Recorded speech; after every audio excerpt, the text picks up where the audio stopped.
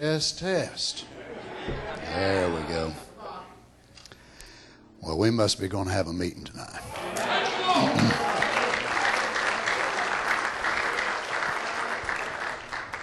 It's on. Yeah, batteries is good. It's on. Let's the mute is on.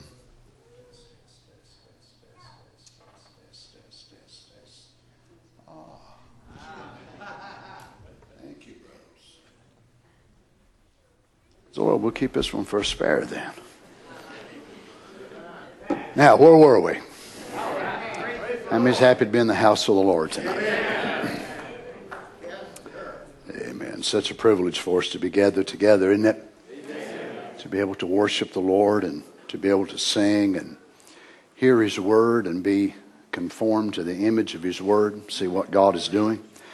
It's a bad time, friends, as far as the world is concerned and all the fears and the scares of things that's going on, and politics got people all tore up, and diseases got folks all tore up. And I'm glad we're fixing to go up. Amen. Amen. Praise the Lord. Brother Amos, Sister Lisa, glad to have you all back home.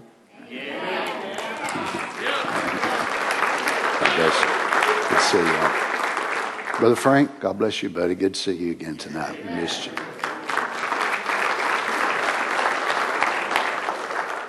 Praise the Lord. Let's turn again, if you would, tonight to Philippians chapter 2.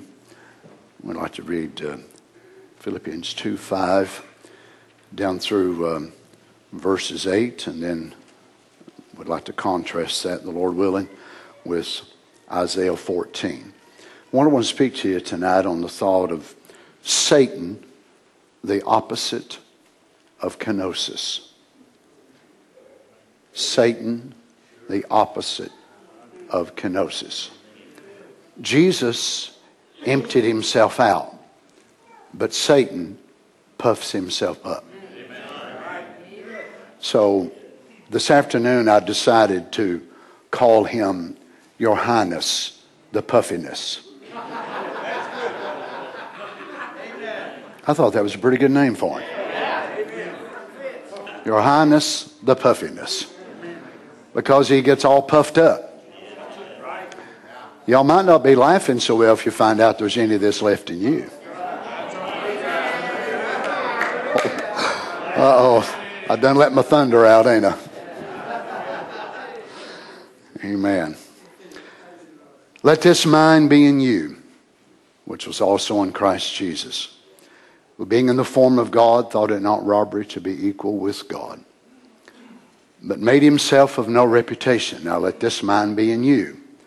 Make yourself of no reputation. Don't think more highly of yourself than you are, and measure others by you.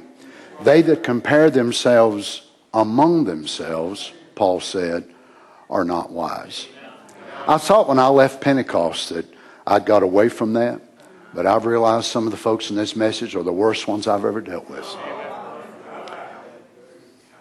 Yeah. But God's got a bride in spite of all that that's Christ-like. And this is the kind of mind that she has. We don't want to be a Donnie Reaganite. No, we don't want to be a Biscoelite, a Pruittite, a Spencerite, whatever more. We want to be formed into the image of the Lord Jesus, who being in the form of God thought it not robbery to be equal with God, but made himself of no reputation, and took upon him the form of a servant, and was made in the likeness of men. And being found in fashion as a man, he humbled himself. So he was not made to do it, but he did it on his own. He humbled himself and became obedient unto death, even the death of the cross. Let's pray together. Heavenly Father, these scriptures are so wonderful in our hearing. How you anointed your servant Paul to be able to catch the very epitome of the condescension of you becoming from the invisible into a visible human form that would be allowed to go to such depths of humiliation. It still to this day boggles the mind of human beings. We as Christians, as we've been looking at these things, Lord, for several weeks, It astounds us when we look at it. And it helps us to see that we truly need a clearer understanding to know how that greatness is really revealed in simplicity. And truly the way up is actually down. Father, we ask you tonight that you would take your word once again and speak to us. Lord, I'm a poor representative by any means to try to bring your word. Lord, I understand already that if there be anything of any eternal consequence or eternal value that'll come out of this service tonight, it'll have to be you that does it. I've prayed, I've studied for hours and hours and hours and hours for this service tonight and in the morning. But all that won't do any good if you don't come and help us. So I pray you would help me to get out of the way and help the people to be able to hear and receive. That we, by hearing the word, can be conformed to this image that we so love and so desire. Grant it, Father, in the name of the Lord Jesus, we ask it. Amen. God bless you, saints. You may be seated.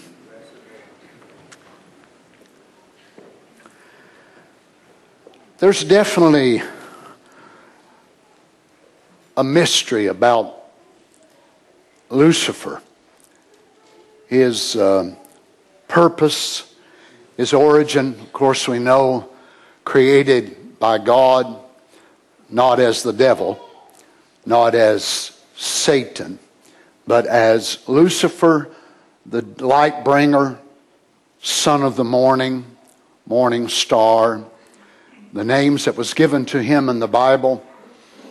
And yet God, knowing that he would not remain in that position, and God couldn't make him fall from that position, but God actually put him and a certain category of angels on the same basis that later humans would be put upon.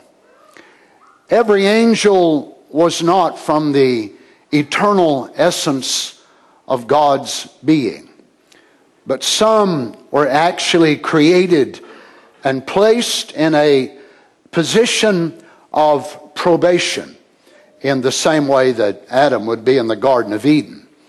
And God actually mirrored this, of course, when he created the universe and made stars of different brilliance and brightness. Scientists tell us that what makes them, with their luminosity, or as we adjust it by lights and call it lumens, is the amount of iron that's in their core and the amount of hard metals that makes up the planets. Then whenever the light of the sun or the light of the moon, whatever it is, will strike those planets, according to the ability given to them by the Creator, then they will reflect. Some have more ability than others. Some are way, way, way farther off, and yet they're so bright that they outshine our sun by millions and millions of luminosity. But yet, because it was not their own design, they never made themselves that way, they never evolved that way, but the Creator created them that way. That's what we believe, right? But yet, I've never found where Mars was jealous of Jupiter was jealous of Arcturus or Orion, or all these things in the belt of Orion is a zone that was actually there, and the light which is visible by a modern day telescope actually was the light when it comes from the earth by the time we see it. That light actually started from the sword of that constellation of Orion. It started in the days of the Lord Jesus to the earth. It's that far away from where we are. And yet, none of those stars actually are jealous of one another, and they're moving around for position. But yet God made them in their brightness, and He made them in degrees, as He also made the heavenly principalities, powers, dominions, and thrones. But yet He made one great preeminent being in the angelic realm. And this was a being that God knew later on in time, whenever it would drop down in the loop, because that's what the prophet tells us, that there was a little loop that dropped down. He said, my wife calls it a little hickey. And he said it dropped down and formed a little something like that. And then it come down, but it was still eternity while it was in time. So it came down like this, and he kind of speaks it, and he takes his hand and, drawing it as he does. And he said it come down like this and went across, and then it comes back up. Now he said the blood of the Lord Jesus will be able to be spread across that entire thing in order to pull it all right back up into eternity again.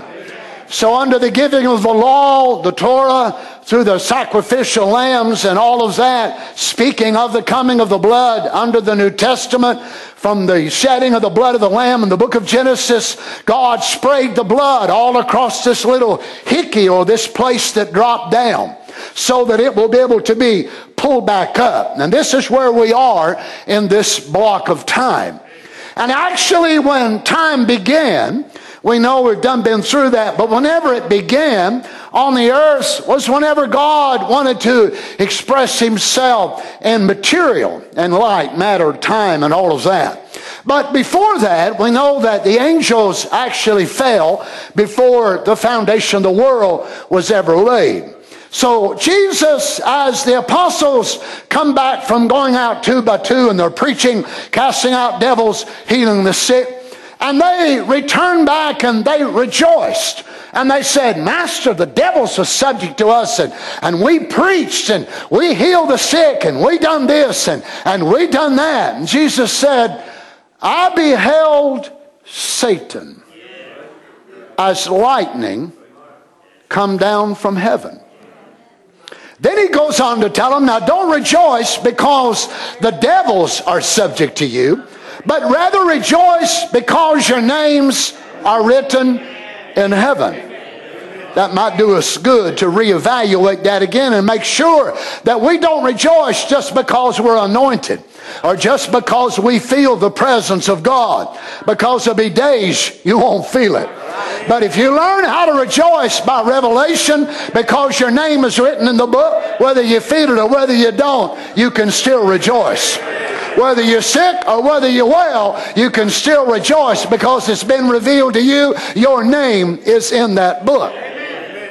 Now, here we want to look at this being, and we have before, but as I see more about him, I want to share it with you. Because when I look at the seals and I hear the seals, I hear the revealing of so many actors in this drama. And I see the unveiling of Christ, of course, in the seals. I see the unveiling of the bride. I see the unveiling of the church, of the position of the church, the Jews, 144,000. But I also see the unveiling of the Antichrist. And remember, it was in the seals that it come clear to Brother Branham that for all of these years he had preached the white horse rider, that it was actually Christ. Can you imagine how astounded he was when that day, when he was going to preach on the first seal, and he gets out his old notes, and he goes to referencing what he had preached for years, decades. And when he would read that white horse rider scripture, that he would say that that was Christ, the mighty conqueror. But when that angel stood in his room and broke that seal, he realized he had been calling the devil Christ. Now come on, Happy Valley. You've heard those things preached enough. You can say amen. I realize that act absolutely chills the blood of some message folks. It ain't my fault. They're immature babies. You all should be mature to be able to say amen to that. So here he stands after all of these years and saying, I would have made a horrible mistake if the angel of the Lord had not come in the room and correct me on something I was fixing to say. What was he fixing to say? What he had already said. Now come on, let's say what the tapes say. But when the tapes change, you better change with them or you're going to be behind. Well, Brother Donnie, I can say both. That shows you're shallow and don't even understand what the message is. Well, hallelujah. That's right. So whenever that breaks, then we see the unveiling of this person that was so mysterious that he hid from Brother Branham for all of these years under the cloak of a white horse. Now you wonder why God would allow that to be. But remember, he doesn't tell his prophets everything. And he only tells them what he wants them to know. Now that was a direct quote, so you can amen it. That's right. He said, can you imagine Jacob sitting down there for years and years thinking his son was dead? You imagine Jacob for 20 years believing that Joseph had been killed and God kept that truth from that prophet? Why? God had a reason in doing it. Do you think Jacob would have sat up there for 20 years knowing Joseph was in Egypt? He went down there, took everything he had and brought him back home. Messed up the whole program of God if he'd have done it. So God had to leave his prophet in that stage of ignorance about the truth. Well, hallelujah. In order that the plan of God might be fulfilled. So here God has a time and a purpose to even reveal the identity of the devil. I imagine the devil, when them seals is being preached, he nearly had a nervous breakdown. I would say he was tore all to pieces. He must have bragged and boasted down in the realms of the lost when Brother Branham would get up. Boy, here we go, right in the middle of this. I hadn't even planned on going this way. But he must have been so happy and so proud and so glad. And he would tell his demons down in the regions of the lost, did you hear William Branham tonight? He called that white horse rider Jesus. And it was me. I've got him tricked. Oh my. And I imagine he come up and Brother Branham started reading it, going to break the first seal. And the devil thought, oh, you know what he's going to do? He's going to say it's me. And Jesus said, oh, no, he ain't. Because the time has opened. The time has arrived for the seals to be revealed. It's not only going to reveal Christ, it's going to reveal Satan.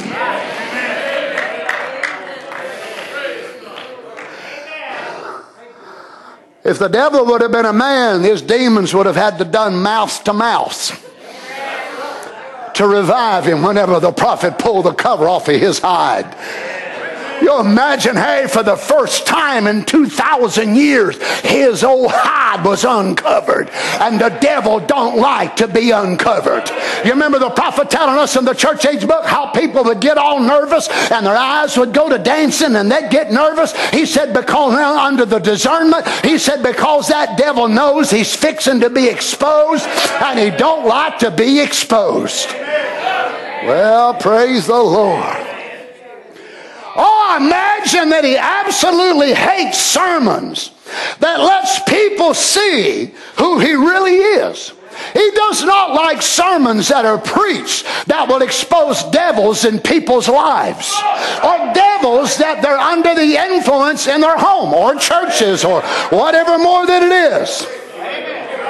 Why? He don't like to be exposed. He loves to hide.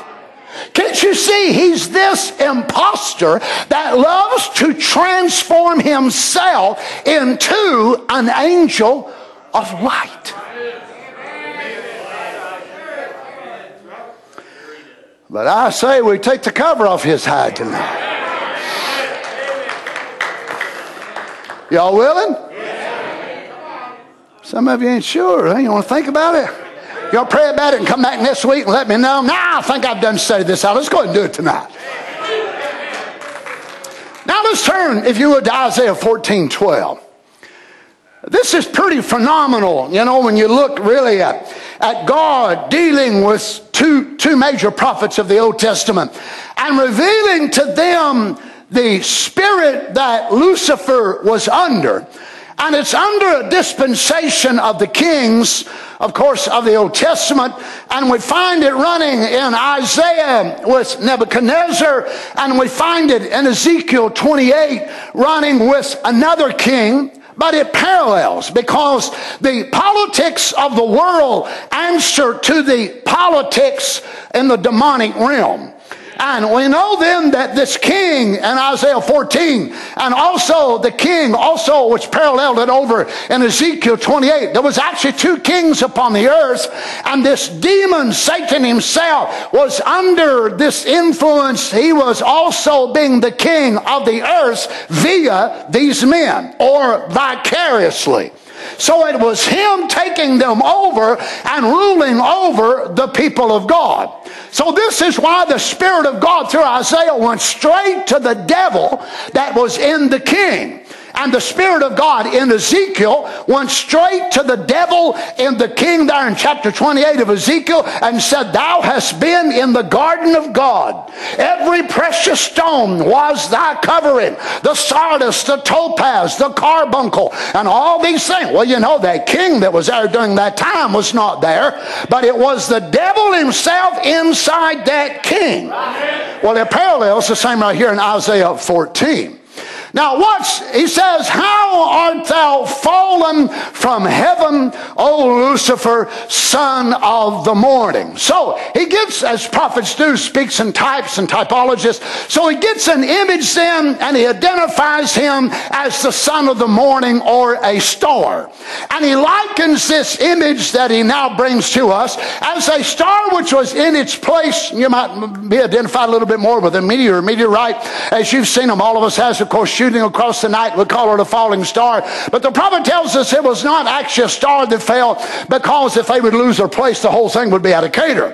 But we know that there are meteors and space dust and meteorites and things like that. And whenever they will fall, we see them during the night, and many of them will leave a trail in the cosmos. So here he catches this as Satan coming out of heaven as a star. Jesus framed it and called him as lightning. So we see him as being reflected as a star, which had illumination, which had glory, which had a previous existence in the sphere of God, positionally placed in the heavens, as it were, by the great Creator himself, and given great honor and great beauty and great wisdom and great strength. Satan must have been quite a guy. In his fallen state, he's quite impressive. Well, praise the Lord.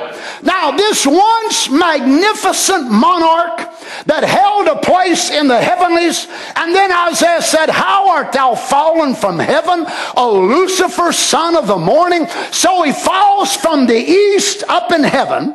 There he goes from the east side over into the north, and from the north then he's cast down, of course, to the earth. When he comes down, his brightness is dimmed, his glory has become diminished. He loses a great position there in heaven, but he does not lose his hierarchy. Now listen, he does not lose that place that God made him. Neither do the demons, the angels that fell with him, which later become demons in the kingdom of darkness. Oh my. Now he's identified as the morning star. So here the morning star shoots out of its original orbit in the presence of God. And the prophet likens it, this being the understanding of their day, that it was a falling star. So when the star would fall and you would see it go so far and the brightness burn out. Of course, I know even scientists tell us today that stars will eventually burn out. And when they do, they go into a black hole and the cosmic light dissipates and so on and so on. So here he parallels him as a heavenly counterpart to what God had made. Notice how art thou fallen from heaven, O Lucifer? Look at this word, light bearer, shining one, morning star, day star, Heliel, from Halel to shine. And this is the word put together in Hebrew, Halel ben Shekar. Halel ben Shekar. Ben is son of. Halel ben Shekar. So he was the son of the morning, or the productivity of the morning, the day star. He was the day star. Now this is the beginning of sin in the universe. So he was a bright shining star, a bright shining angel, as it was. He must have been really something to look at. And he's given the same name that the Lord Jesus is going to be called by himself. Ah, you see, this is why the Adventists say that him and Jesus were brothers. Him and Jesus were brothers. God the Father needed somebody to be the bad guy, so Satan volunteered.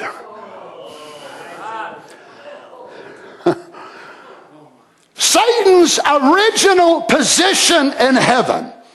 Watch this. We pick it up again in question and answers. Satan was the original archangel of God. He once dwelt in the heaven. He once was the greatest person in the heavens outside of God. He was God's right-hand man to fellowship. So God didn't have a little boy over there sitting by his right hand, but actually Lucifer was by his right hand. Now remember, friends, he still to this day does not understand the Godhead. He does not understand the Godhead in Jesus. He does not understand the Godhead in you, because he does not understand the Godhead on the throne. Now there was a visible image of the invisible God. Remember, the prophet tells us that Satan don't understand it. Don't you understand why this ties into the third pull, the opening of the word? When he preaches that about the third pull, he said Satan does not understand it.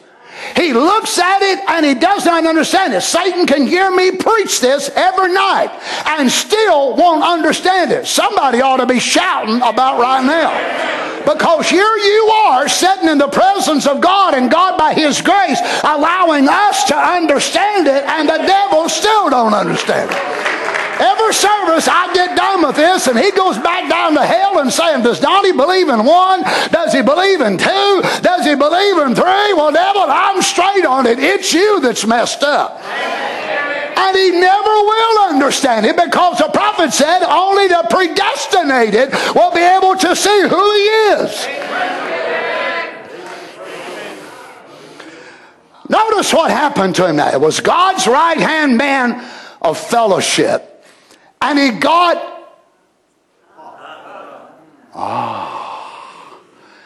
His Highness, Mr. Puffiness himself. He got puffed up in his heart, which was his soul. Now, Christ, which is the kenosis, Christ emptied himself out. But Satan puffs himself up. Now, he does not desire to be emptied out of pride, arrogance, selfishness, self-centeredness, self-desires, self-promotion. He's the original selfie guy.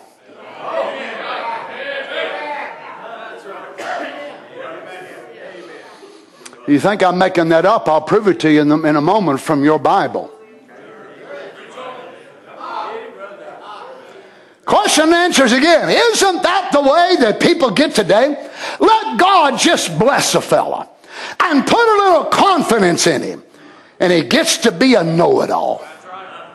He goes to start an organization or do something that's different. Wow, watch how Brother Branham Lincoln's now a preacher or a person that begins to think they're a know-it-all, and then Brother Branham uses this scripture about Lucifer. Why art thou fallen from heaven, O Lucifer? I want you to listen to this, friends. This statement, when I heard it my years and years ago, it staggered me then. It still staggers me to this day. God has a hard time.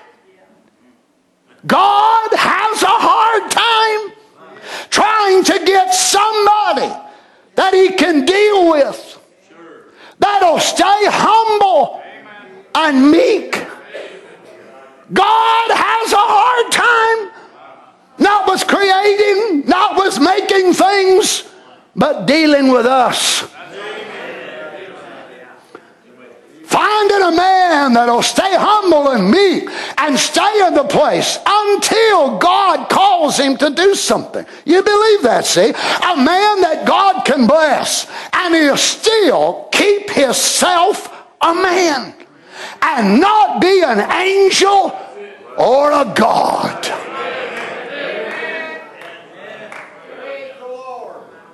Don't you understand where this comes from? When a man wants to make himself an angel or a God, that he's superior to all of his brothers, it's from Satan.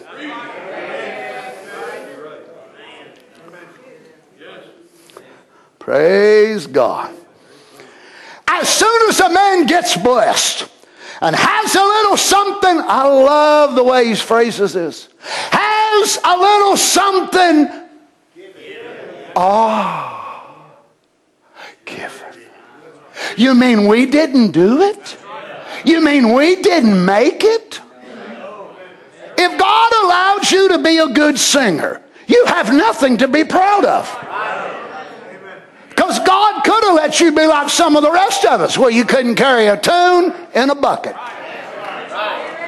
But yet men, women, you know how it is when they go to getting things, whether it's gifts like that, or maybe their ability is to make money. If they're not careful, they will begin to look at themselves and think, I did this, me, mine, I tried so hard. And sure, we have to put forth the effort. With every gift that God gives, it is coupled with our submission, our humility, practice, and so on and so on. And we learn as we go. But still, it all comes from Him. Amen. You know as well as I do, some people try to be business people and they start one business after another and fall flat on their face every time they do it. Some people got it and some don't. And it's the same with preaching, musicians, singers, whatever more. I read it yesterday that the prophet said, if you're a musician, you're born a musician. And he said there's people that send their kids to school and spend hundreds of dollars to try to teach them how to play this and that and the other, and they never become a musician. If you're called to preach tonight, you was a preacher when you was a 3-year-old boy. That gift was in you before you ever got saved. And if it wasn't in you then, it'll never be in you. That's right. Now watch what happens to man. Whenever a man receives something from God, now this is a part of the mystery of God. I can't say I fully understand. If you do, you can certainly talk to me after church and help me to see it. But God will allow gifts to fall on people that He knows will never be born again. He allows people to dream dreams, even some to prophesy, some to even have visions, some to sing and write songs, and all can do it so well. And God knows they'll never be born again. There's even some preachers that get in the pulpit to preach, and God knows that many of them will never ever have the new birth. But He don't give gifts, just gifts, to His seed only. But He disperses gifts, gifts of kindness, gifts of mercy, all kinds of gifts. And yet God, oh my, God doesn't only just give gifts to the bride. Come on, children. So for those who do not have the kenosis in them accompanying their gift, this is where they go. They want to become a god or an angel or some great person among the rest of their brothers, and you get down here and you bow to me. But they can be the most gifted man on the earth. But if they're born again of the Holy Ghost, they become the guy that humbles himself. But the contrast is, without that, you can't do it. It's not in man alone to be gifted and retain that state of humility. Praise the Lord. Notice this, he says, he wants to become some great person. What I do. Now listen what people that wants to become a great person say. What I do.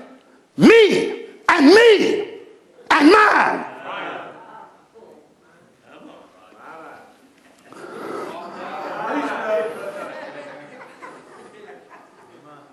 Now I asked y'all if y'all wanted to hear this, and y'all said yeah. Of course I realized I had the advantage. I do have the quotes here. Y'all didn't.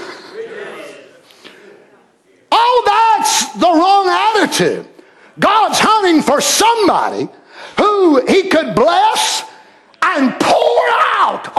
imagine, friends, He don't want us just give little droplets every now and then, but God wants people in our message that He can pour out blessings.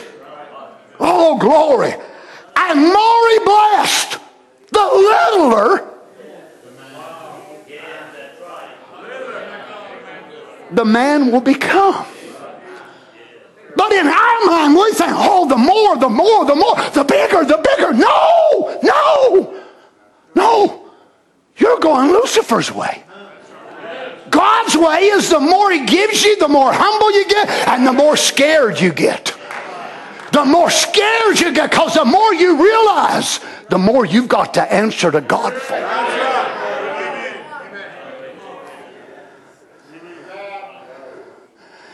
You see, Satan might put hundreds of people around a man and his gift, and constantly they do their best to try to elevate that man and brag on him and raise him up and lift him up and so on and so on.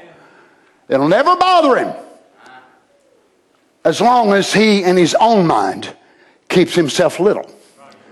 But if it ever moves from them to him and he begins to think, I'm something, I am so unique. Are you? Or are you not like all the rest of the world out here? You think you're unique when you go to thinking you're unique? You think you're something when you go to thinking you're something? That's Hollywood. That's the world. But the paradox is when God can take men, women, boys, girls, singers, musicians, preachers, whatever more, and so gift them so far beyond anything this world has ever seen, and they look at their own life and their own successes and say humbly and truthfully, what have I ever done for God?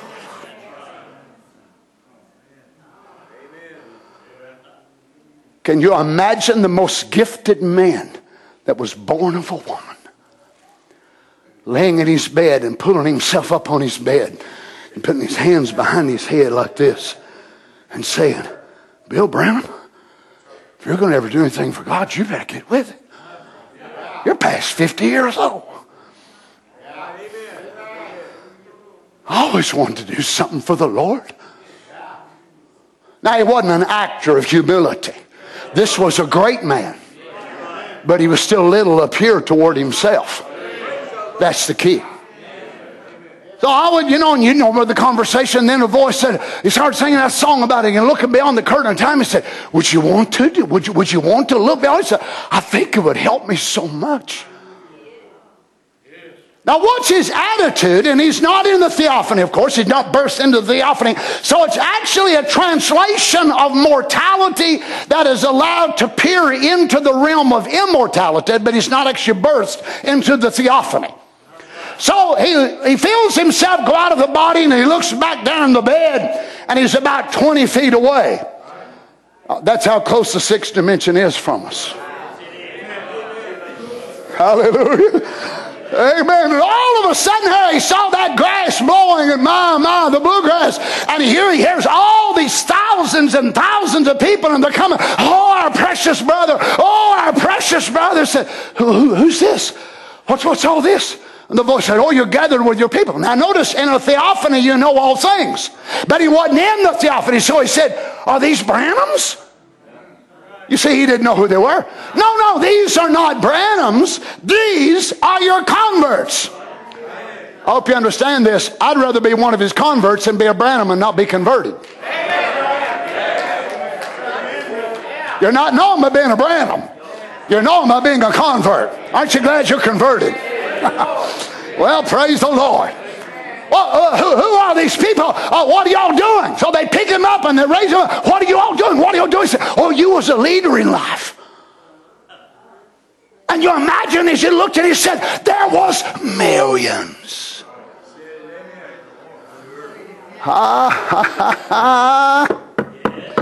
So for those folks who feel like they're going to destroy this message and lead all the people away from this message to follow their drunken, oh my lives and living lives of sin, forget it. You're wasting your time. We've done been seen beyond the curtain of time, and there wasn't 15 or 20. There was millions.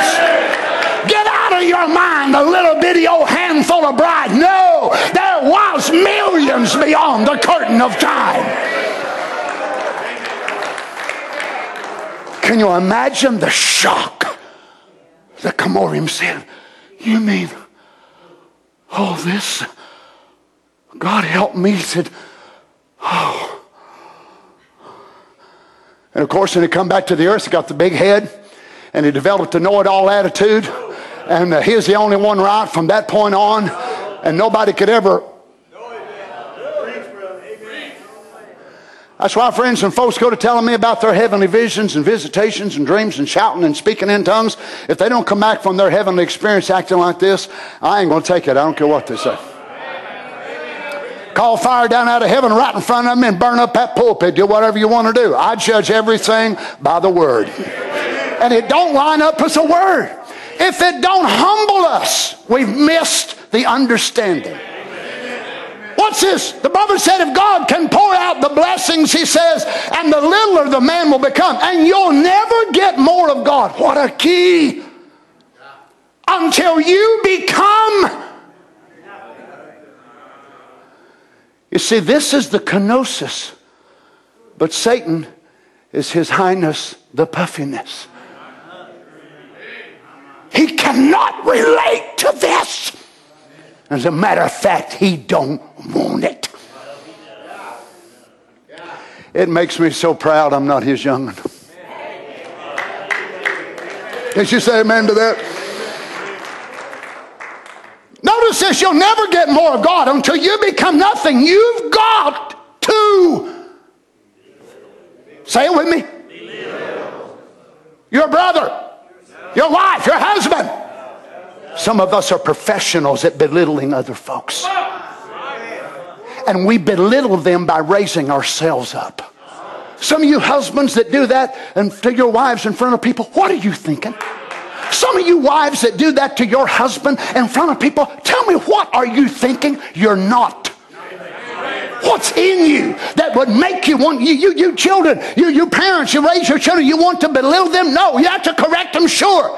But what do you understand what you're doing? You're instilling something in them that'll take years for them to ever get over it. You're stupid. You'll never amount to nothing, on and on. And don't say that. There's ways to correct, but don't do that. The person we need to belittle is ourselves. Not one another, not our brothers, not our sisters, not our wives, not our husbands, not our children. Focus on belittling yourself. Then you'll climb somewhere in God.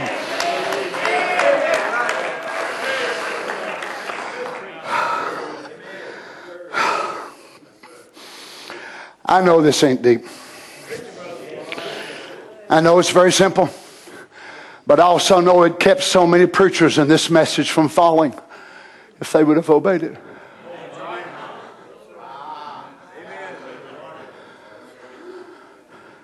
But this is not even in message people unless they've got the Holy Ghost. Friends, when are we going to understand when we are born in this world, we are born lost with the nature of the devil.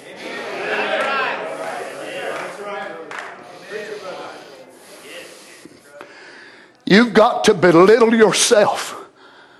And he that will exalt himself, God will bring a base. And he that will humble himself, God can't do it. God don't want to do it. God wants us to do it. Well, you say, don't that contradict what you preached before about positive thinking and confessing the right thing? By no means. You confess the right thing of what you are in Christ Jesus, not what you are by a Reagan or a Smith or a Brown or whatever more. Come on, saints.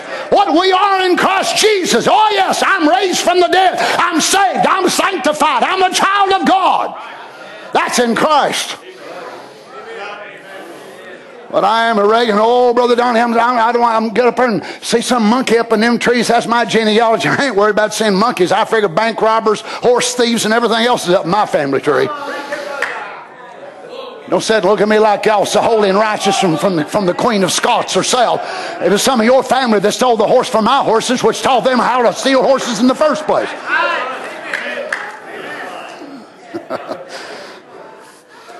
Notice this. How profound. He that will humble himself, God will exalt. You've got to get little before you can get big. And you'll never be big in your own self. You'll only, listen to this. This is what ought to make us so happy. You'll only be as big as God will be big in you.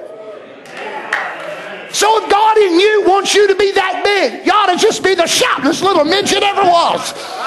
But if God wants to be that big in you, then shout a little bigger. And if you're a big old guy, then shout real big. But always remember, you're only as big as God will be big in you.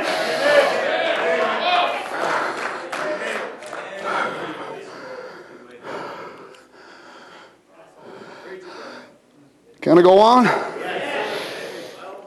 Lucifer is on earth today trying to work in the church to accomplish the same purpose that he started before the foundation of the world. So he's in the church, is he? Lucifer was kicked out of heaven.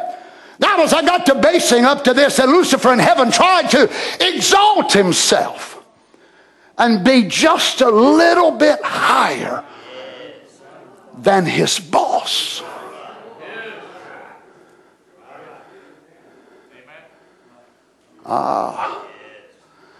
Just a little bit higher than his boss. You see, no man can really be a God-called leader who cannot be led himself. Any man, woman, boy, girl, whether they think they're so spiritual and yet they cannot be led by the word, they cannot be led by the message, they cannot be corrected by the message. They're not a leader, are they, Brother West? They can't be. Why would God ever use such a man? That person is a dictator, not a real God-called leader. A real God-called leader can be led and can be corrected. Just as Brother Branham was able to admit to us, I used to believe this and I used to believe that. And you Presbyterian brothers and you Baptist brethren had security wrong. Shreveport, 1965. You had it wrong and I had it wrong too. But when an angel of God stands and corrects you, yep, that's a real God-called leader. He can not only say he was wrong, but he's able to admit it, knowing thousands of his followers will hear it. I can follow that kind of a man. I cannot follow a man that even when he's caught in wrong will never admit he's wrong. Oh, but you misunderstood me. You misunderstood. Nope, I ain't following no man like that, because that guy's going to hell unless he's changed. Amen. Now let's look at this guy. Marriage and divorce. Do you know that Satan was co-equal with God one day? Sure was. All but a creator. He stood, oh my, he was everything stood right at the right hand of God in the heavens. The great leading. See, he was a leader. A leader. The great leading cherubim. Now let's look at him now in verse 13. But thou hast said in thine heart. Now here is the beginning of sin in the universe. Notice he didn't strike up and found a Winston pack laying up there in heaven somewhere. He said, oh man, there's a cigarette that somebody didn't smoke. Oh.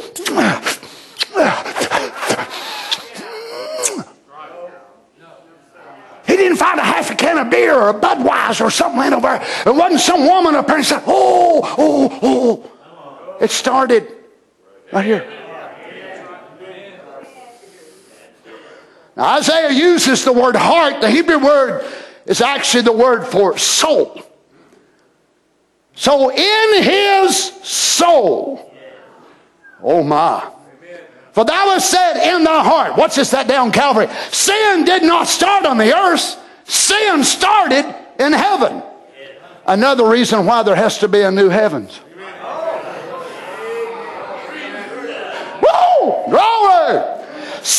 started in heaven, but there ain't never been one devil dirty foot track that's ever stepped inside that new bride city. And there won't be. Hallelujah. But demons still have access to the heavens. Satan has access to the heaven.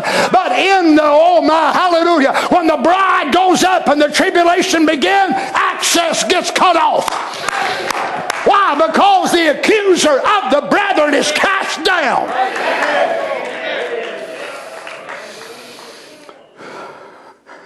Sin started in heaven. Lucifer, the devil, was a condemned creature for his disobedience before he ever struck the earth. So sin began in heaven, where God put the angels and so forth on the same basis that he put human beings on.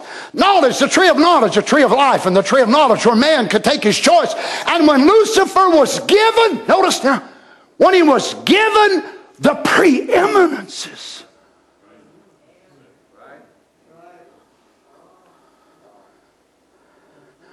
you see, this is the only way. The only way that creatures like this come to their full fruition. It's not just what you hire a man to do, what you pay him a wage to do. It's what liberality you give him. And see what he does with that liberality. That'll tell whether you can trust him or not. As long as he's laboring and working and laboring and working, oh my, you're paying him a good moderate wage for what he's doing. Oh yes, he can do it. Give him a little bit more liberty and a little bit more liberty. And what did God do? God gave him the preeminence, and he became a magistrate, a being of great authority in the heavens. Whew. Notice this. When Lucifer was given the preeminence to make his choice, he wanted something better than God had. Now, can please anybody explain this to me, and I will pause and give you 13 seconds. Talk fast. How could any being think you could ever have anything greater, better than God has? That's got to be a warped being. But sometimes we think it. We look at the program of God, but I don't know why God called that man. I'd have never called him. Could have been why God did. I'll tell you one thing, I'd have never done this and I'd have never done that. Was you on the board when God made those decisions? God did that on his own. So you see, our carnal mind still looks and says, well, there's got to be a better plan. And there's got to be something else. Don't you understand where we're getting that thinking? Some of y'all hate worldliness. But you're limited in your understanding of what worldliness is. Oh, you hate bob hair. You hate necklaces. You hate all that sort of thing. My goodness, you'd never sit down and look at it on television. You'd never say curse words. And you're as worldly as the devil himself. Because you're full of pride and arrogance and question God's way and question God's leader and devise your own thinking above the mind of God and sit there with all clean and holiness and worldly on the inside.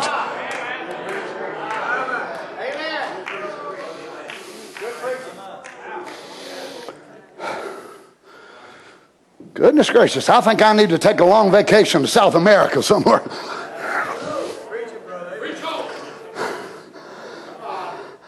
Lucifer was given the preeminence just to make his choice. He wanted something better than God had.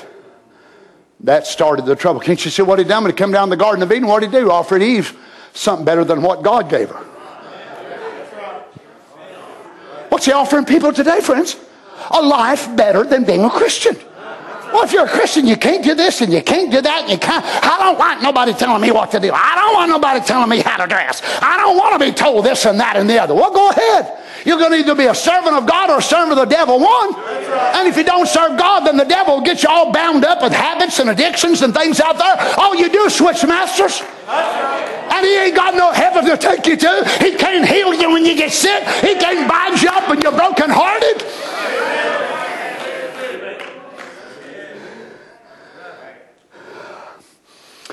Notice this. He says, the Bible said the soul that sinneth, it shall surely die.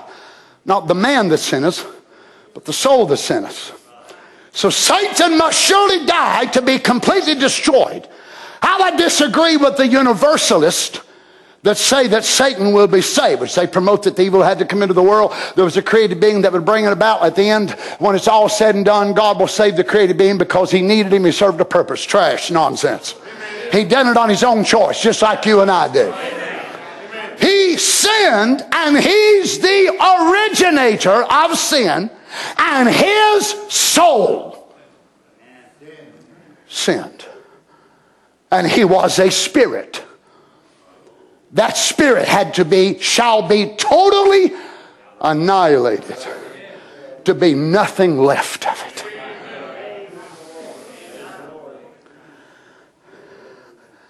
Now you think, why would God make him that way? Why would God make him that he was so beautiful? It's all in his great providence. It's a great thing, really, when you can see a woman that's a pretty woman, a beautiful woman, and able to hold herself. When you can see a man that's handsome and a man that, the ladies of the world and all that would like, and all that sort of thing, and yet the man is able to retain his character and hold that. You see, you are reflecting by that choice what Satan chose to do the opposite of in heaven. Every time a son of God, a daughter of God, will take fine traits that Satan would want to use for his own kingdom, and they submit it to the Lord Jesus instead of the devil, they're another slap in the devil's face. You are doing what Satan chose not to do. Oh, how I love and appreciate our young men. Don't y'all just appreciate our young folks being sitting up here in front, sitting back there where they said amening and clapping and worshiping God? Hallelujah. They made a picture of the youth of the church here a couple of years ago, and I've got it sitting right there in the middle of my bookcase. I see it absolutely every time I'm there in the office. How it makes me appreciate young men and young women that desire to live right in this day. Oh, how they would be a bait trap of the devil. By them, by their choice, saying no to the devil. No, Satan, I don't want your rock and roll. No, Satan, I don't want your alcohol and your drugs. But they say to Jesus, Jesus, I want your life. I want your love. I want your mercy. I want your Holy Ghost. Hallelujah. They are slapping the devil right in the face and saying, devil, what you turned down, I accept by the grace of God.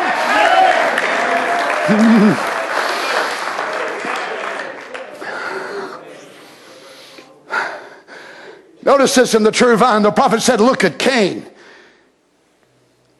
He come with sincerity. But look in the background. His daddy, the devil. He was influenced by his daddy. When he was up there in heaven, he set up a kingdom more beautiful, more elaborate, pretty than what Michael's was. He tried to get a greater kingdom. That's why he was kicked out.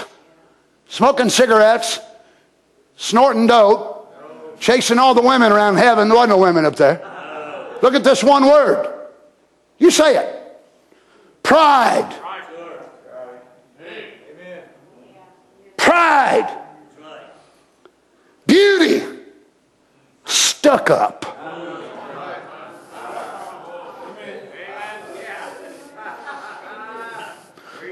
Some people could wear breeches that look like a bobcat. Tore them all to pieces. They could wear a shirt that looked like it come out of a rat's den, holes in their shoes, and smell like a polecat. And they got that Mr. Cool attitude.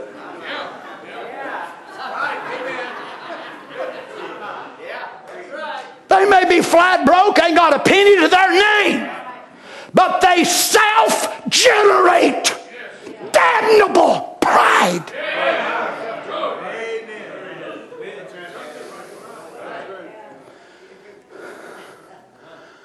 Kenosis me, Lord.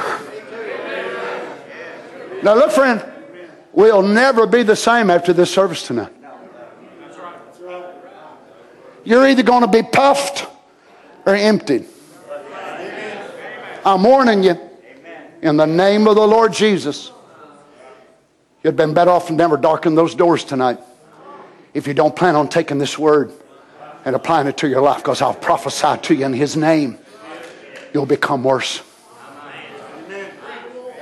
We can't hear truths and ever be the same. We must take it. It's not enough to shake your head. It's not enough to even squall amen. We've got to take the word and apply it to our lives. Oh my Lord Jesus, help us. And when He come here, there was a nature of Him right in His boy. Here was the nature of the devil right in His boy. His boy who? Cain. And it hasn't died yet. Oh, I see. So when Cain died, the nature that was in his boy is still alive, is it?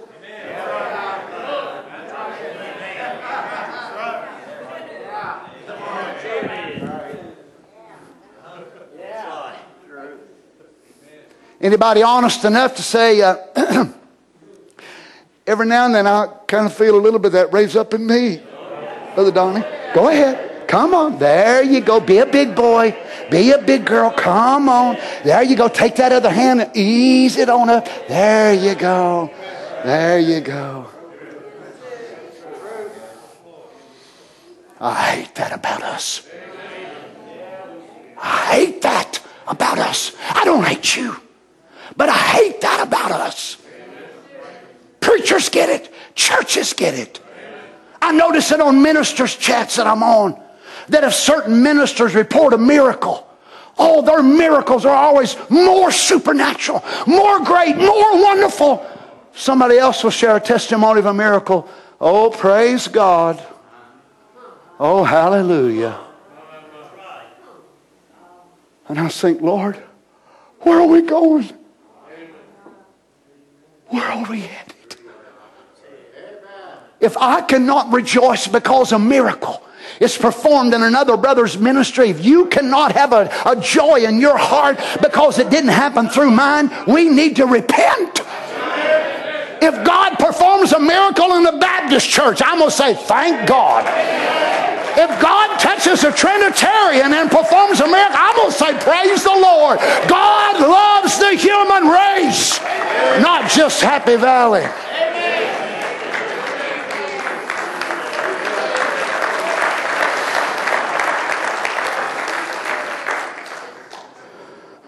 You say, Brother Donnie, I think you're taking that out too far, Emma.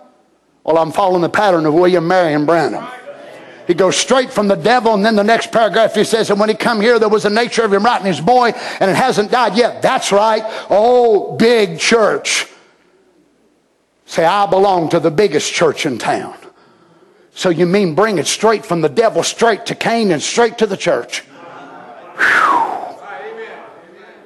That don't mean a thing. Not a thing. What is it? How is your heart with God tonight? That's the next thing. Kenosis or puffed up. I got a sermon I'd like to preach sometime. The Lord gave me the thought of it several years ago. On a stuffed shirt or a stuffed heart. Brother Branham said, talking about pride and arrogance and selfishness and this and that and the other. Many people come to Christ, he said, and they become a stuffed shirt. We don't want to be a stuffed shirt.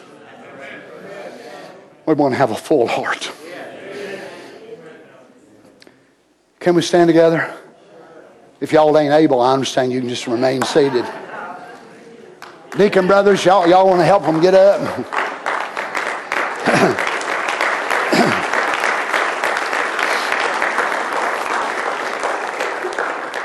Let me share this last one with you in the greatest battle ever fought. And I know we've read this for years, actually, but this great first battle that was ever fought in heaven, began in heaven rather, when Michael and his angels fought against Lucifer and his angels.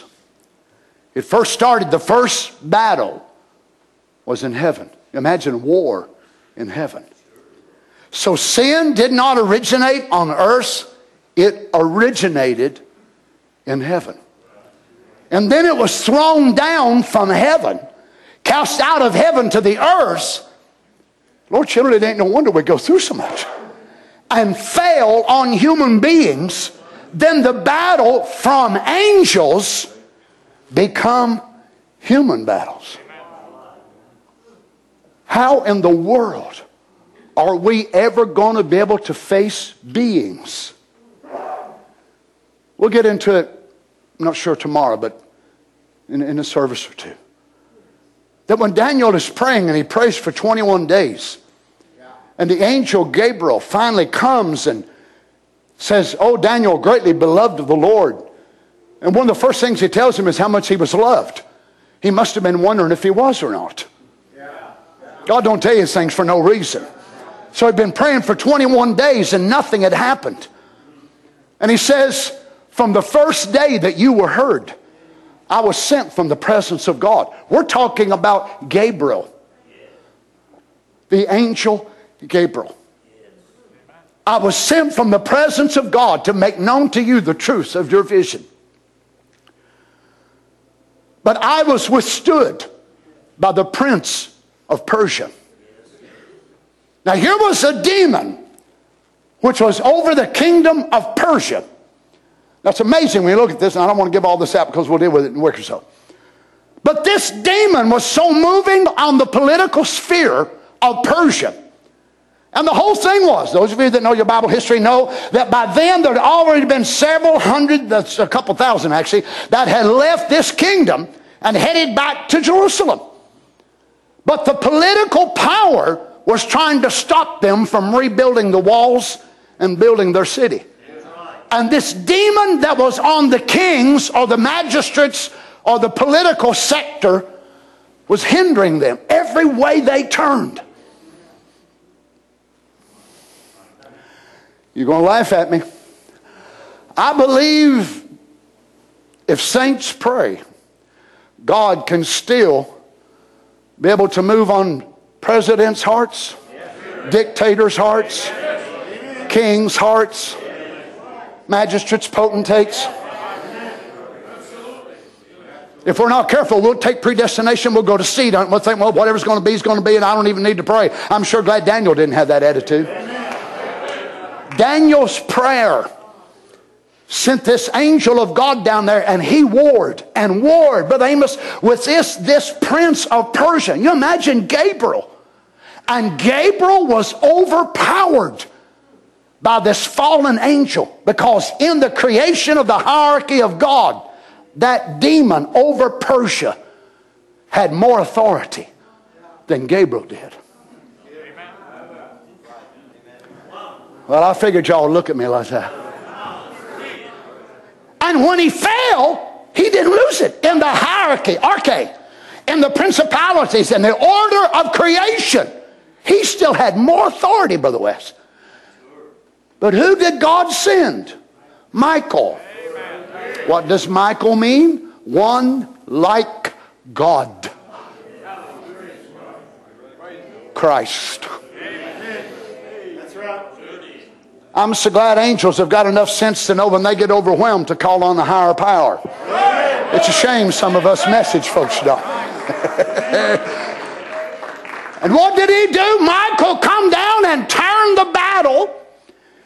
And Gabriel was able to come down and let Daniel know. And then whenever he gets ready to turn back, he said, now look, he said, I've got to go back and fight with the kings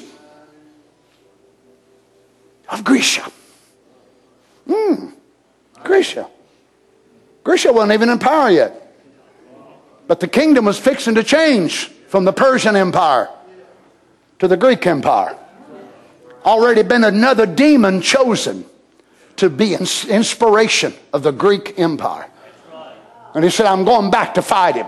But I had to break loose and give you this message. You're loved of the Lord.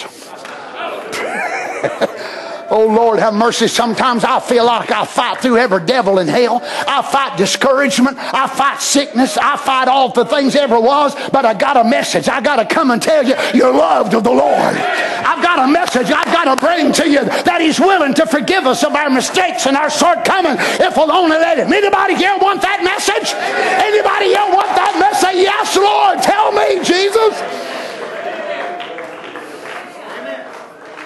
If Gabriel was overwhelmed How can I face such things? And yet in the New Testament, my Bible tells me, for greater is He that is in you than he that is in the world. Oh, hallelujah.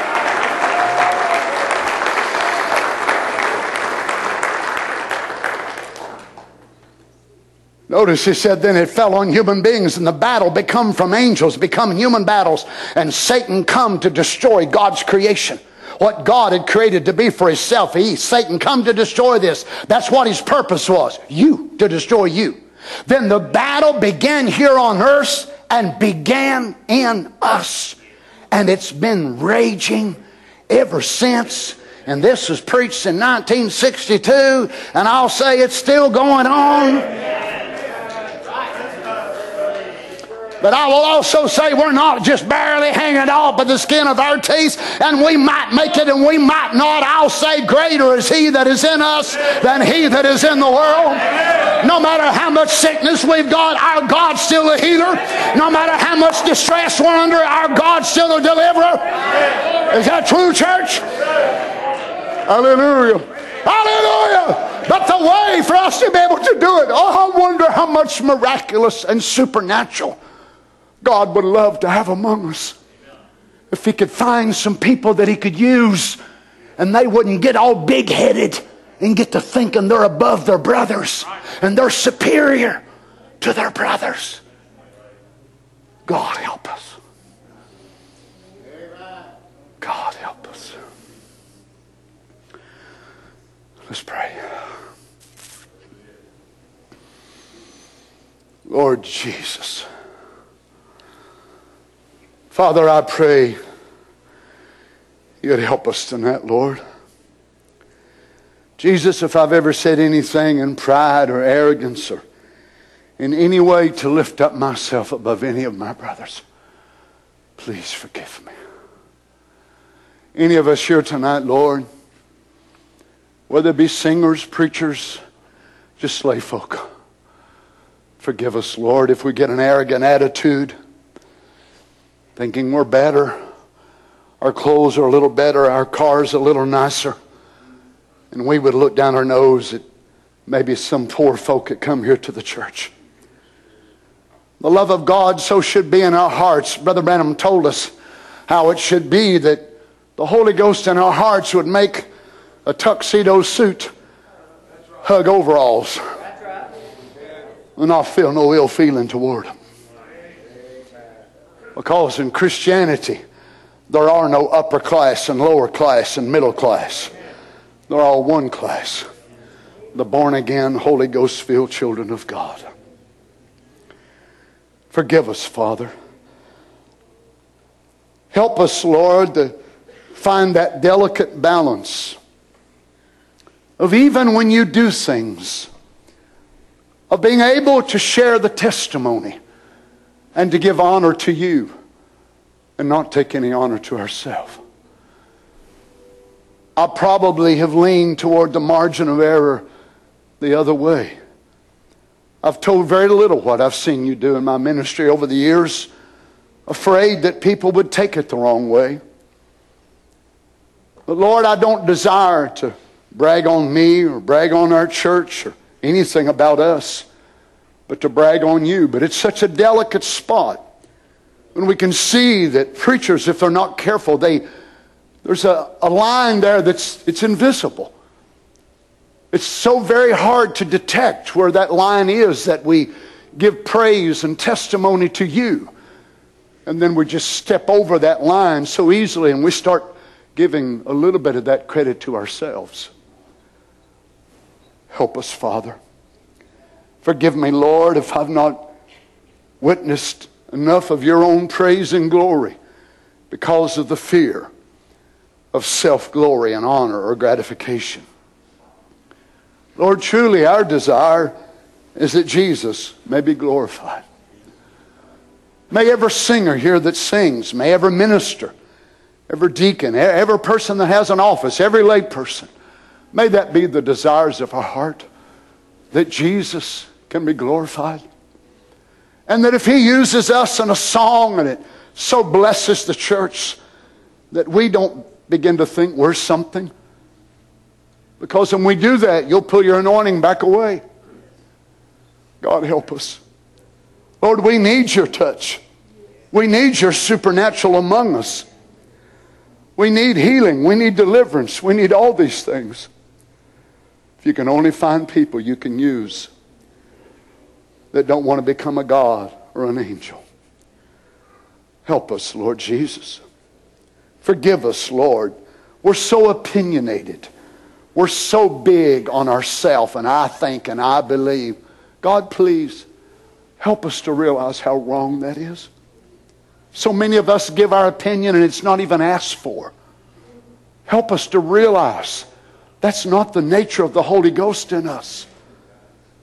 That is still that worldliness that's in our first makeup. And yet we may not smoke, drink, run around. Oh, I hate the world. I hate the world. People can say that because they don't fully know what worldliness is. Lord Jesus, cleanse us tonight, I pray. Help us, Father. Wash us, Lord God. Begin with me. As I said here Wednesday night, Lord, may you scan my life. Not with an MRI or a CT scan, but may the Word pass over my life.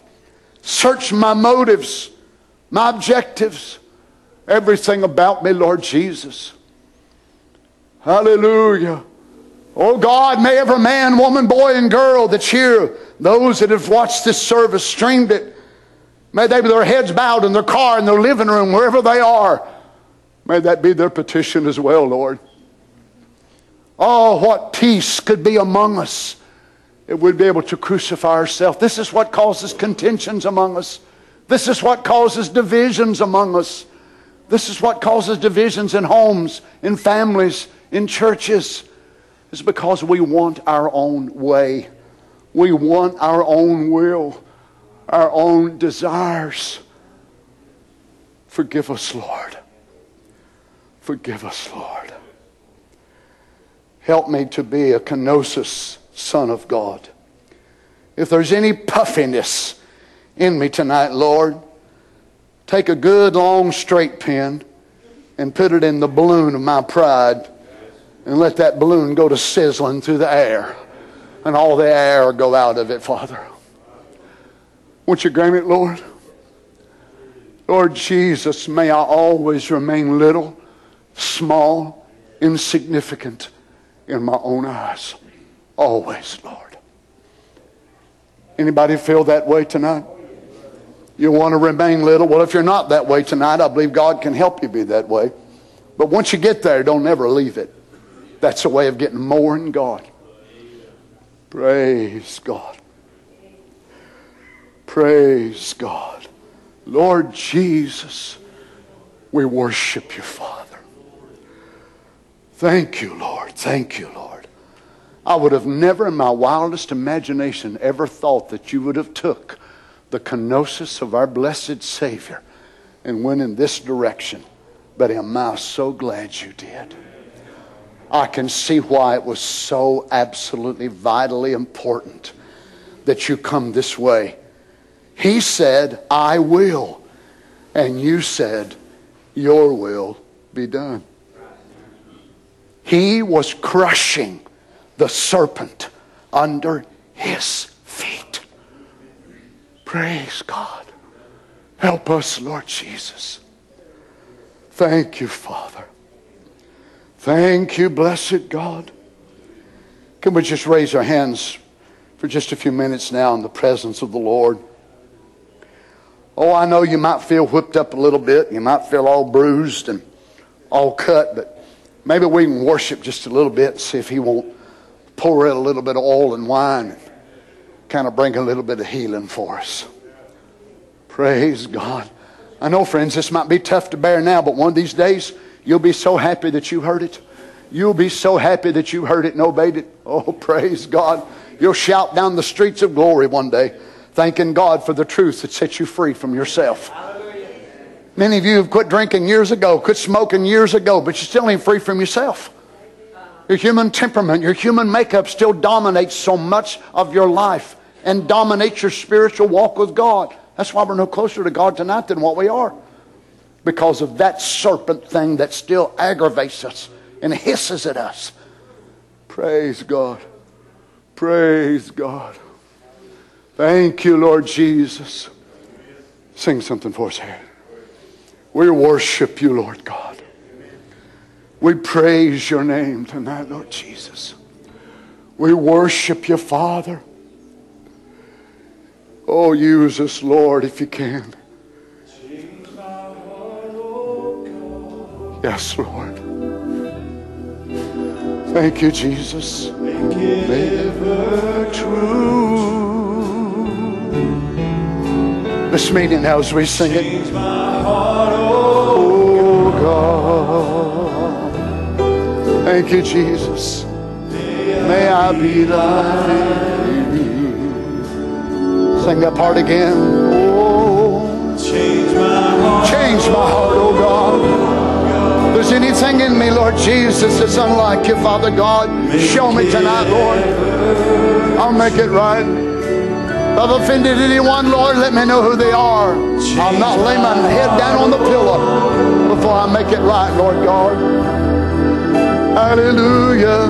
May I be like you. Thank you, Jesus. You are the potter. Well, let's just raise our hands now.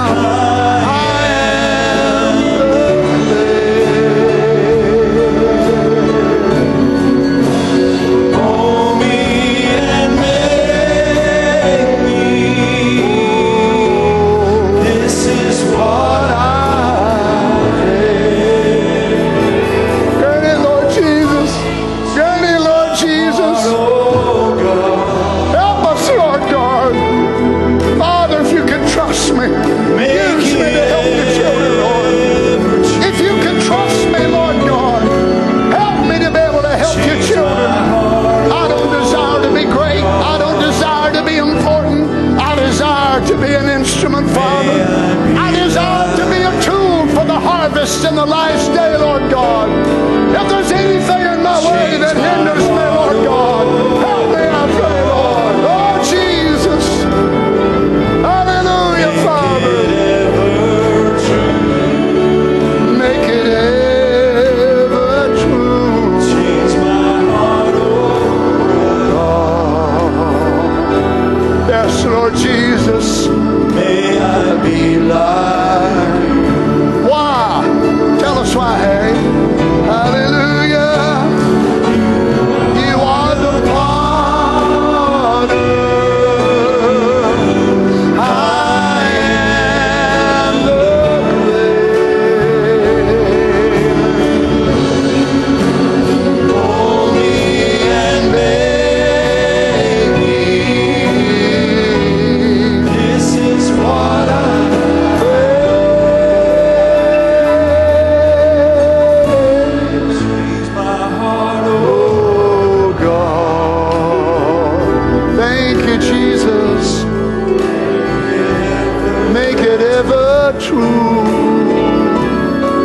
blessed God, heart, oh God. Again, oh my, hallelujah. Let's just make it a prayer as we sing it to him now. Change my heart, oh God. Oh, change my heart, oh God. Make it ever true. Change my heart, oh God. May I be like you.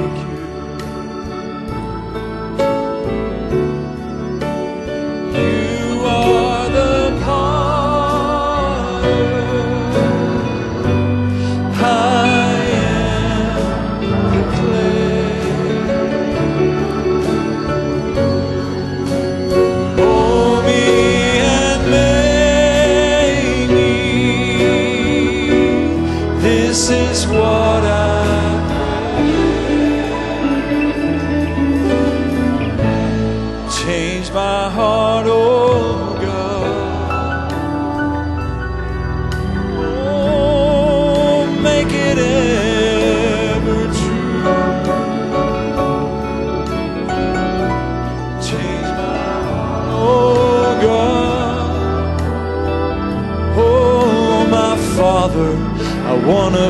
be like you. Change my heart, oh God.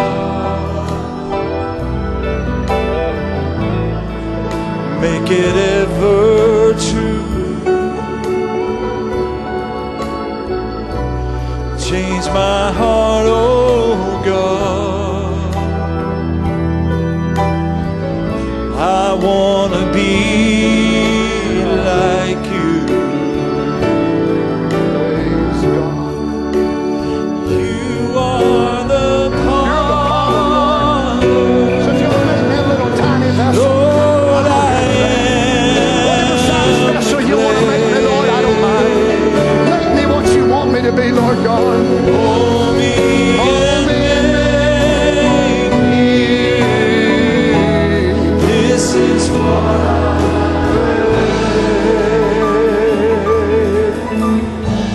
Change my heart, oh God.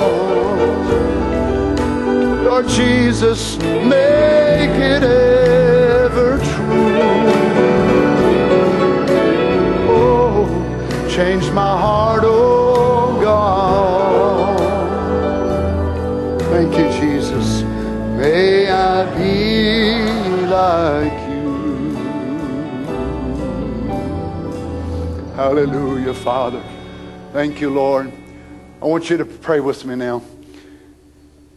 I'm in contact with people, as you know, all over the world, and I don't think that I have ever heard, the years since I've been in the message, of so much sickness, so much disease, so much trouble, so much anxiety, so much problems in homes and families and churches.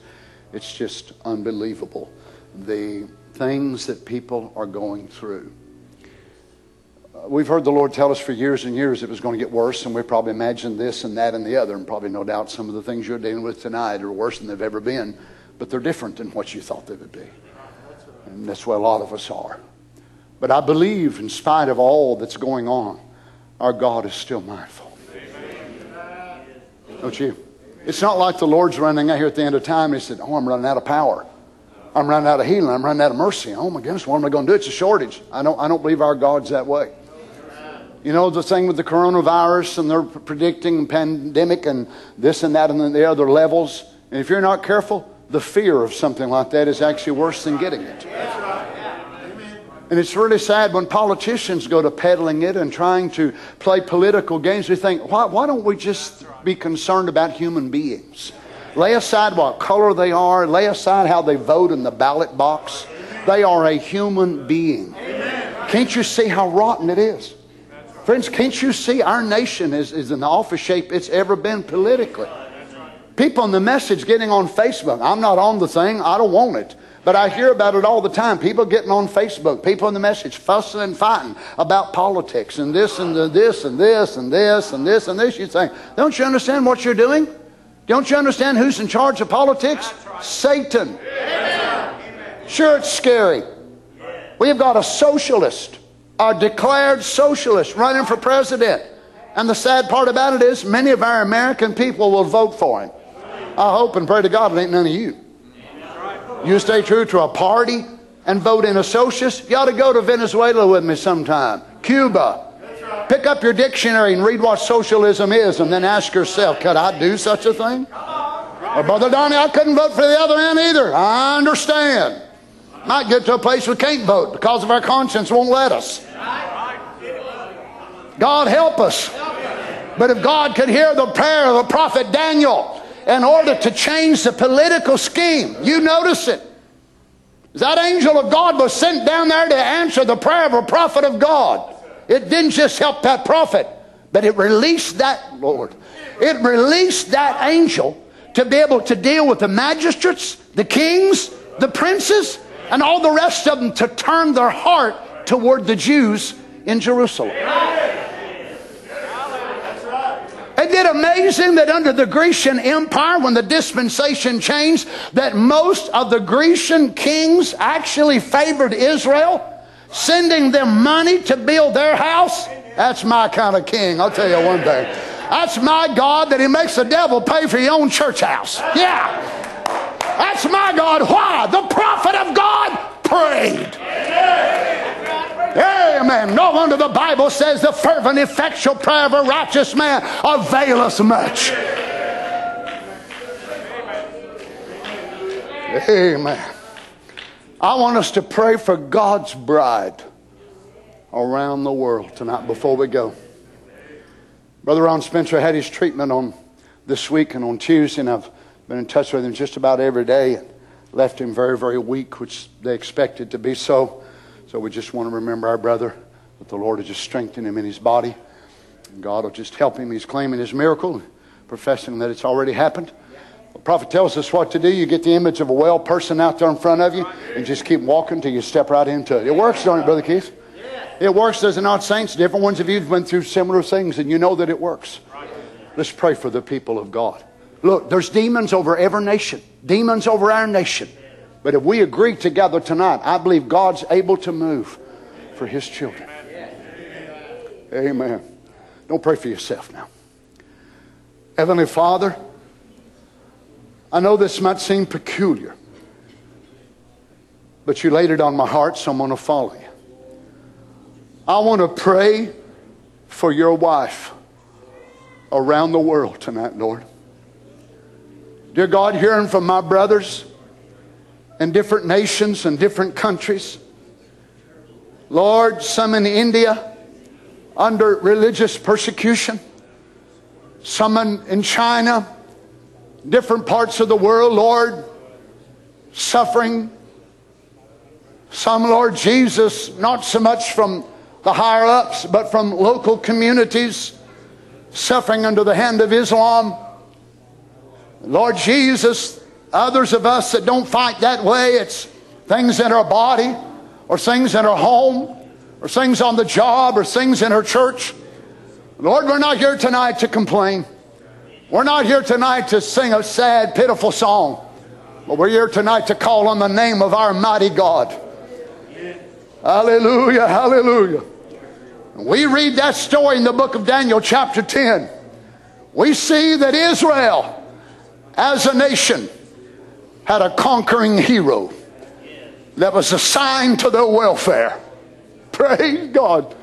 When Gabriel was sent down, Gabriel by himself could not break through that stronghold. But the hero of the Israeli nation was sent down, and his name was Michael.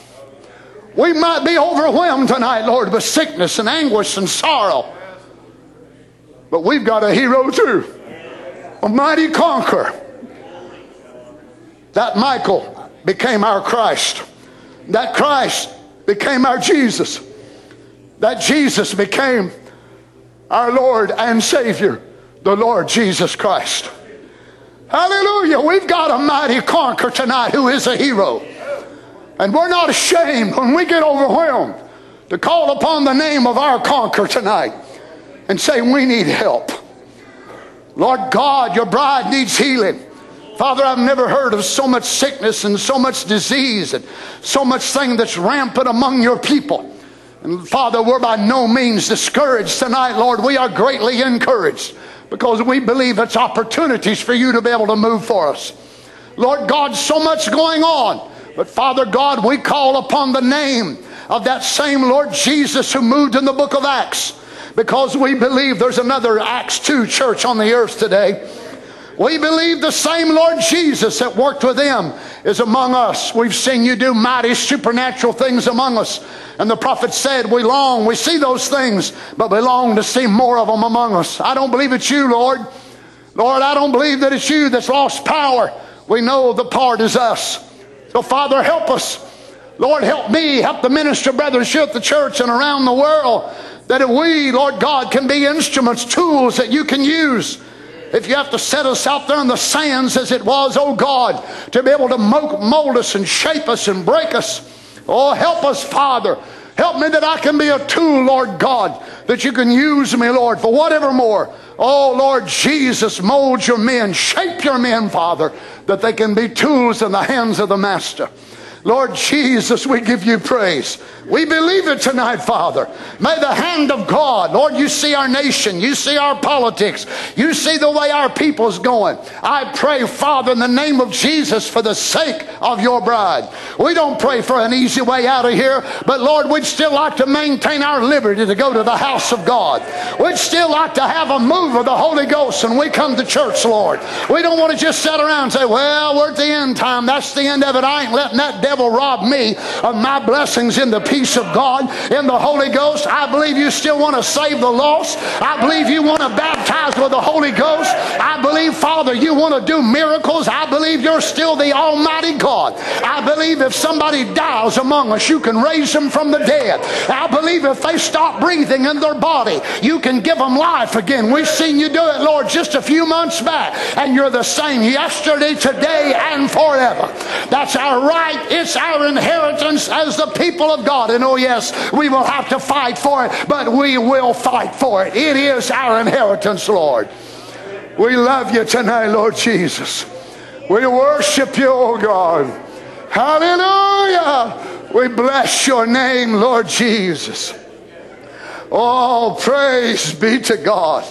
And the church said, amen. How many believes it with all your heart? That's what we do. We pray, we believe, we expect. Amen. Because we are believers.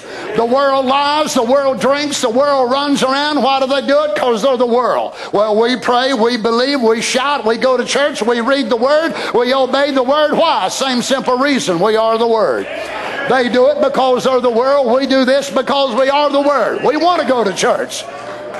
I'm more excited now about serving God than I've ever been in my life. Brother Donnie, ain't you getting bored? Bored? Are you kidding me? I find so much stuff in the Word, I'm thinking I'm about to blow apart. I wanted to lay down a little bit today and try to rest a little bit. And the Lord said, you ain't laying down. Sit right here with this laptop in your lap. I ventured from eternity down through the rainbow of time. I fell down through that little hickey and come back around again. Wound over in Daniel 10:20, Daniel 10:13. I thought, Lord Jesus, you're going to have to back off of me a little bit. I got to preach tonight.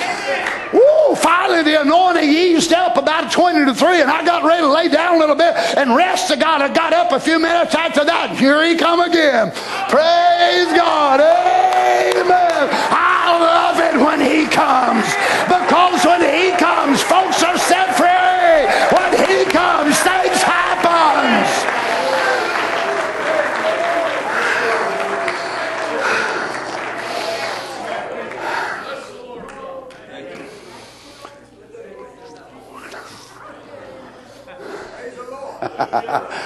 Oh, I know some of y'all get excited about money like that.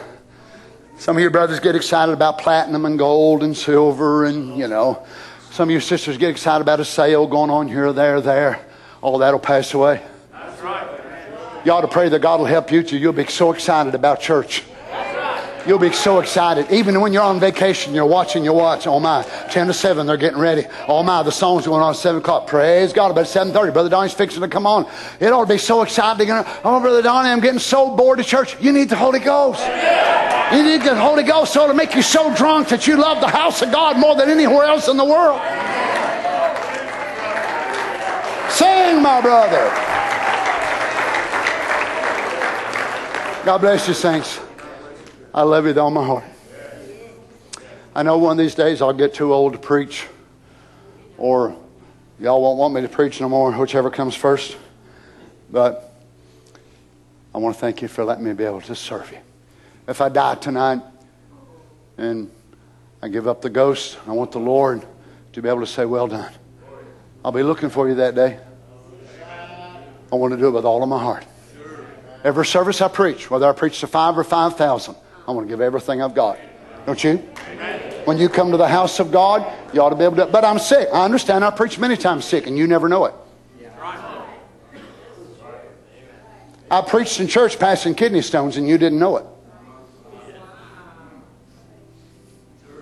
So this is why I'm kind of hard on you. You think he's hard on us? I am, because I'm hard on myself. And I ain't going to let y'all get by for any less than what I give. Praise the Lord. Amen. I'm going to give my best. So if y'all just come to church like that, that ain't going to set well. You know why I follow this way? Because my Jesus gave his best. Hey, he deserves our best. God bless you. See you in the morning, Lord willing. Love you with all my heart. No, we appreciate Brother Harry.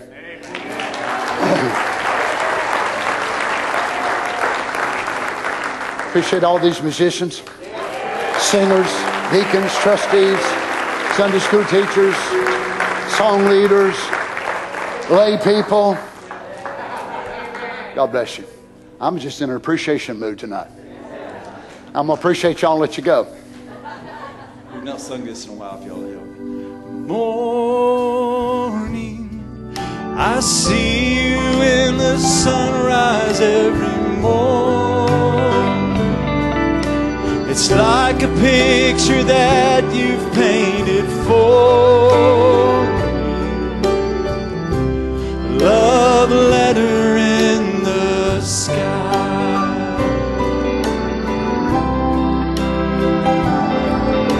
Story,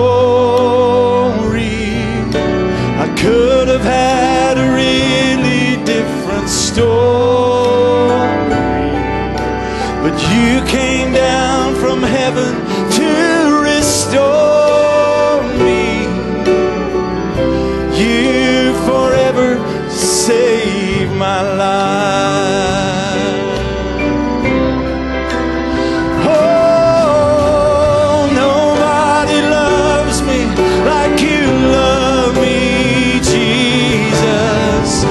Stand in all of your amazing ways. I worship you as long